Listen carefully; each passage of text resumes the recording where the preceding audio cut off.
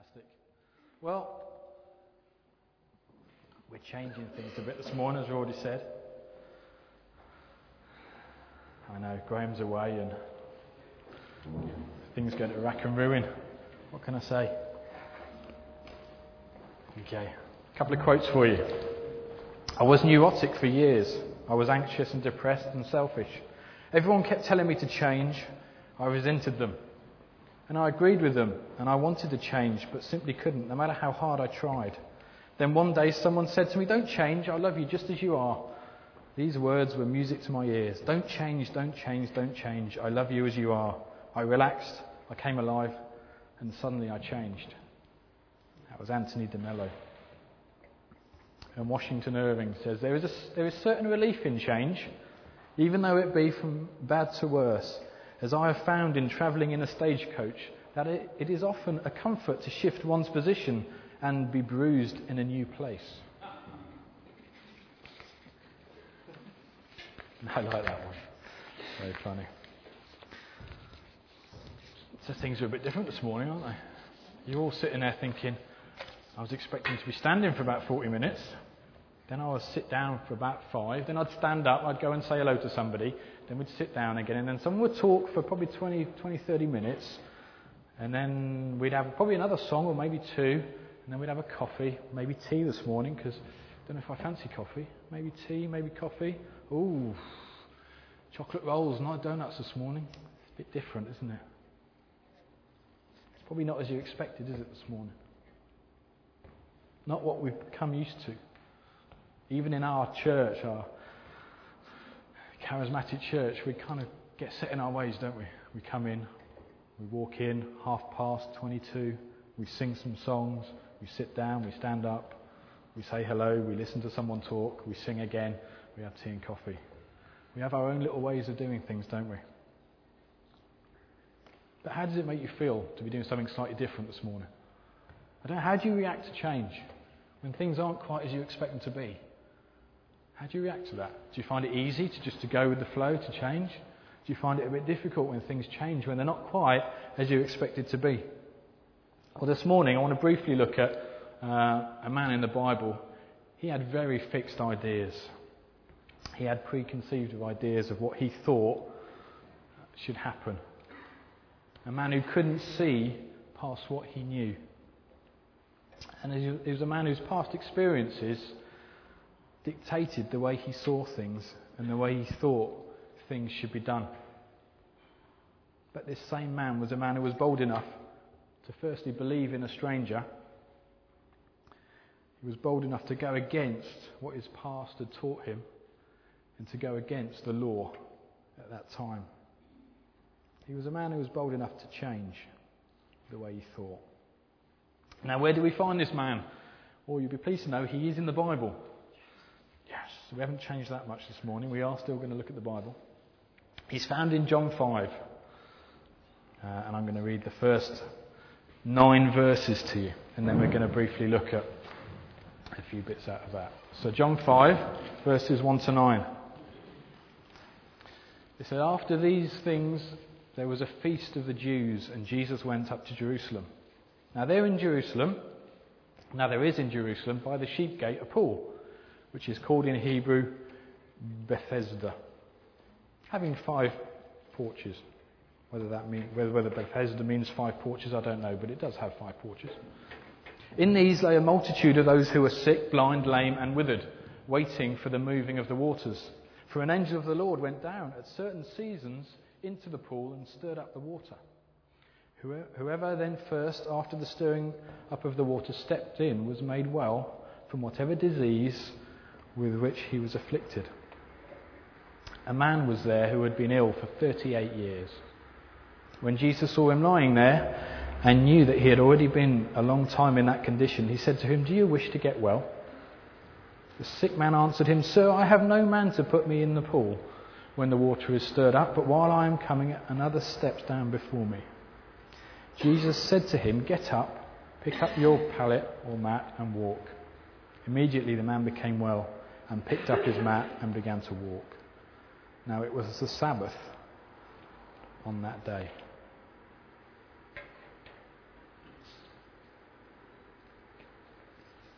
Should we just pray first, and then I just want to draw a few points out of that. Yeah, Lord, we thank you, Lord, that we can come to you this morning. Lord, I pray, Lord, that Lord, you'd help me to share what you've put on my heart this morning. And Lord, that we would have a time just experiencing you this morning. Lord, I just ask you to be with us, be amongst us now. Amen. Okay, so we find Jesus going to a festival or a feast in Jerusalem. But as it is with Jesus, as he tends to do, he doesn't head straight for the food, does he? He doesn't head for where all the people are, where all the dignitaries are. More than often, you'll find him with those who need him most. And again, we find him mingling with those who are sick, who are lame, who are blind, those who need him most. And he meets a man who happens to have been there for 38 years, and he has compassion on him. So what does he do? He asks him a very good question, a very straightforward question. Do you want to get well? The man had been sitting around this pool where people go to get well. So Jesus asks him, do you want to get well? But have you noticed the man doesn't answer the question, does he? The man answers out of 38 years of experience of sitting around a pool waiting for something to happen. Because this man thinks the only way he's going to be healed is to be the first into that water. As I said, he didn't answer the question. The question he answers was, how do you get healed? And he knew that because he'd been there for 38 years. He'd seen people go into the water after it had bubbled and come out healed. So he knew that was how he was going to get healed, how he would get healed. But that wasn't the question, was it? The question Jesus asked him was, do you want to be healed? Two different questions. His past experiences had told him that he was too slow. He didn't have the help to get into the pool to be healed. He knew that the pool would heal him. When the angel came down and stirred the water, he knew that he could be healed. But after 38 years of trying, I'm guessing he was I'm not sure this is going to happen for me. I think I'm going to be stuck here for another 20, 30 years, watching people go into the pool and come out again and get healed.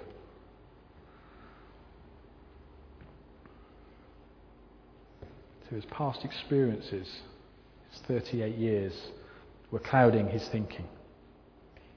And he was starting to believe what he'd seen for the last 38 years, that he wouldn't get healed, that he had to be in that pool to get healed. But it's great, isn't it? Because in an instant we see this man changed. Just imagine it. You've been sitting by a pool for 38 years. You see the waters stir, and it says in the Bible there's about 200 of them.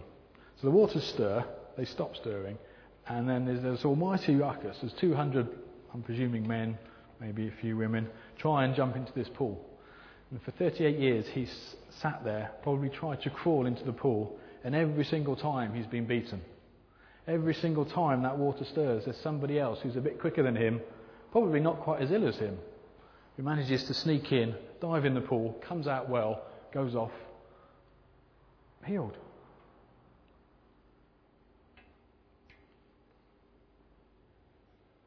For 38 years he's been doing that.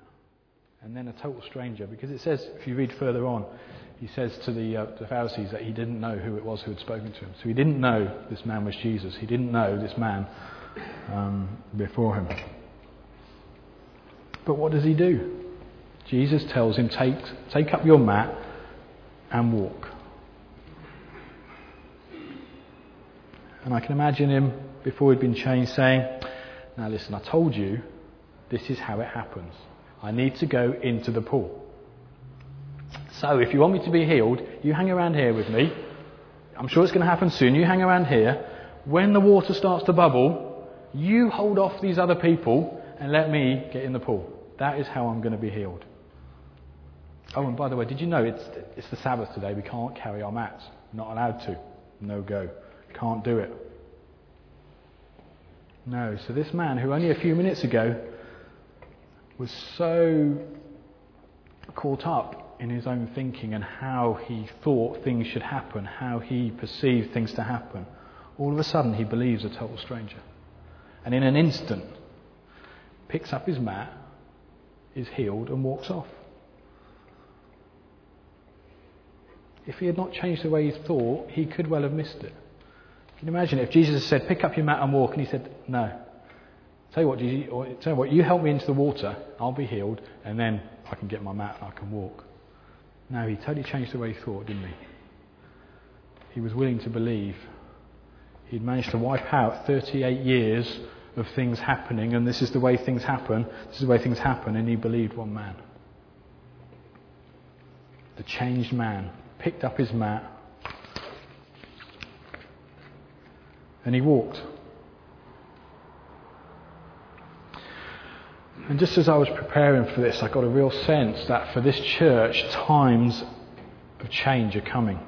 Now, I don't know what these times are, but what I do know is that God is moving. And sometimes when we hear that phrase, God is coming, we think, yes, I know what that's like. That means that people are going to fall over, because that's what they did, 14 years ago? Yeah, I know, Jesus is coming. That means in our meetings, there'll be a few strange people in the corner making funny animal noises, because that's what happened last time. And of course, there'll be a lot of laughter, because that's what happened the last time God poured out His Holy Spirit in a big way. These are the things we know. We've experienced them. We know how it happens. People fall over. Some people make funny noises. Lots of people laugh. Great. We know how it happens. But like the man up in the passage, our expectations of what God will do can be shaped by our experiences. So when we hear God is coming, what do we think of? Do we think of, oh yeah, God's coming. He came 14 years ago and this happened. He came 14 years ago and people fell over. And some of us have been around church an awful long time. I think I've spent, it must be 32 years now in creches, in kids' work, in youth work, and in big grown-up church like we're in now. 32 years of experiences that when I hear things like, God is coming again, you automatically go back and think, what was it like last time? Surely that's how it's going to be like again. We carry so many preconceived ideas with us, don't we? Of how things should be, how things happen, how they've always happened. But we mustn't be shaped by what we remember from the past. We mustn't be shaped by past experiences. They can give us tunnel vision. I came across another quote, fantastic quote. Mao Zedong. I'm not sure that's how I pronounce her name, so I apologise to you if you're listening. I doubt she is, because by the look of her name I think she's Chinese, and I don't think we go that far, do we? No, we don't go quite that far. That was about it. She says, we think too small. Like the frog at the bottom of the well, he thinks the sky is only as big as the top of the well. If he surfaced, he would have an entirely different view. I'll read that again. We think too small. Like the frog at the bottom of the well, he thinks the sky is only as big as the top of the well. If he surfaced, he would have an entirely different view. Now, if we expect God to move in the same way He did last time, we're going to be missing things. So my question to us as a church is Jubilee Church going to surface and see the fullness of what God has got for us? Or are we going to look with our tunnel vision and say, last time God came, this happened, and this is what's going to happen again? I want to encourage us to look up, to go above what we know and what we've already seen, go beyond that, because there's so much more out there that God has for us. But it's going to take all of us to see this, because we've read before many times that everyone has something to bring. Everyone has to play their part. Now I want to ask you a question. When you hear that everybody has a part to play, how does it make you feel? Great. Fantastic. Alf, thank you. Alf is excited. The other word I have here is apprehensive. Do you feel apprehensive? When you hear that everybody has a part to play, do you feel excited like Alf, or do you feel apprehensive? Because when God comes, it's going to be a time of change. We all know that. I want to ask you, how do you handle change? When things happen in your life, when things change, do you welcome change, or do you run from it? Alf, I'm glad you're here this morning, mate, because you've got all the right answers. You're making me feel better. There's not. Absolutely, Alf. Last question for us this morning. How do we cope when things are different from our expectations? I want to say to you, when God breaks out, it may not be quite as you expect. It may not be like it's been before. But unfortunately, our expectations come, as I've already said, from our experiences of the past. So how do you cope with that? Do you embrace it? Do you say, yeah, this is God, I'm going to run with this? Or maybe start criticising, that isn't how it's been before. This isn't how we've done things. This wasn't like it was last time. I want to encourage you. 3 answers to those questions. How does it make you feel? Should make you feel excited. Should make you feel excited because God has something to give you for the church. How do you handle change? Ideally, you should welcome change. Change is a good thing. Change is going to happen. This church is growing. We believe God has got great things for us. And things will change. And we need to welcome change, not run from it. And how do you cope when things are different from your expectations? You should embrace them. As long as they're from God, who are we to say how things should be? We should embrace things that aren't quite as we expect. Like this morning, for instance. I hope you're all embracing the fact that you're having a nice sit down early. And in a bit, we're going to spend a good 50 minutes praising and worshipping and seeking God. Wes is looking worried now, because I don't think he's ever played for 50 minutes before. But that's fine. We can all sing in tongues and stuff, Wes. It's leave plenty of space. That's what I want to encourage this morning. My idea, or what I felt for this morning, was we're going to start, but I want to speak about times of change and how we envelop change and our part in that. And then we're going to worship God together, and we're all going to come together, and we're all going to bring stuff. So, if you're sitting there thinking, oof, I want to encourage you. Be excited that God has got something for you this morning. Welcome God in this morning. So when God says, do you want to meet with me? What are we going to say? Well, it's a rush on a Sunday. We are quite often a bit late. We rush in, we sit at the back, and by the time our minds are straight, worship time's over, and we can't really get in with God. Well, this morning, you've had your time to get ready. We're preparing our minds, and we're going to have a great time of worship in a bit, because we're going to be focused on God. Do you want to meet with God this morning? Yes, we do, don't we? Alf does. But we know Alf knows the answers. That's great. Alf wants to meet with God. I want to meet with God this morning. I want to meet with him this morning. When God says to you, do you want to be healed? Well, I could never go up the front and be prayed for. All those people watching me, knowing that I've got something wrong with me, that would be, people would see that there's something wrong with me. I could never do that. And anyway, when last time I saw someone prayed for, they weren't actually healed. So I don't think it's going to work for me. But you're not answering the question, are we? When someone stands up the front and says, do you want to be healed? It's a yes or a no answer. It's not a, this is what happened in the past, this is going to affect the way I think. God is asking, do you want to meet with me? Sometimes we come back with excuses. I don't, this and that and the other. The answer is yes. The fact that your head's not quite there this morning, leave that up to God.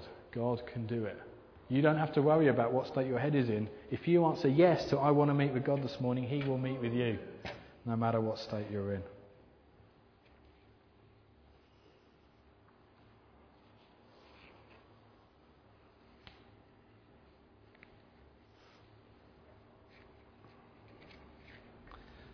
When God speaks, let's let God sort out how it happens. Let's just be open to Him, shall we? L.P. Hartley says, the past is a foreign country. They do things differently there. And I want to say to you this morning, God may have done stuff in a certain way in the past, but let's not put a lid on Him and say He has to do the same things now. God can do different things.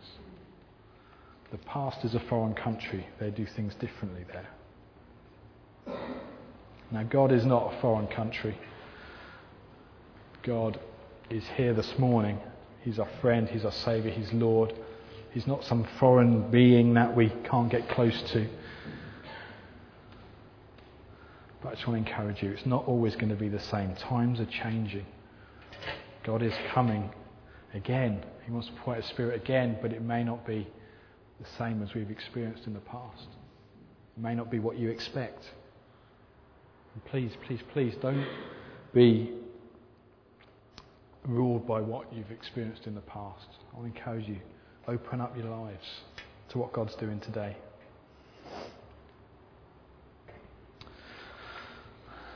So I thought I didn't give you the title, did I? I've just realised that. Nearly finished. I didn't even give you the title. Because it was a really good title, because after John's talk last week, I'm thinking, he's laid down the gauntlet. I've got to think of a good title for this talk this morning. I've got to. So I was sitting and racking my brains. And I think I've done it. Time to think. I think I've done it. So my title for this morning, should you want to write it down? No, you're all sitting down, so you're okay. Do you know I could drag it out a bit longer? Would it be any better? My title for this morning, should have, would have, could have. Oh, brilliant. Oh, brilliant. What can you say? So just to close, what will your response be? I would have done that, but. I could have done that, but. Oh, I should have done that, but. Or is your response this morning going to be, I will do that, I have done that, and I did do that?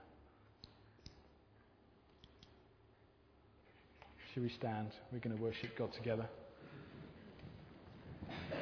Can I encourage you? I know God wants to meet with us this morning. It may not be in the way that you've experienced before, but please don't shut things off. Please don't put a barrier up this morning. I want to encourage you.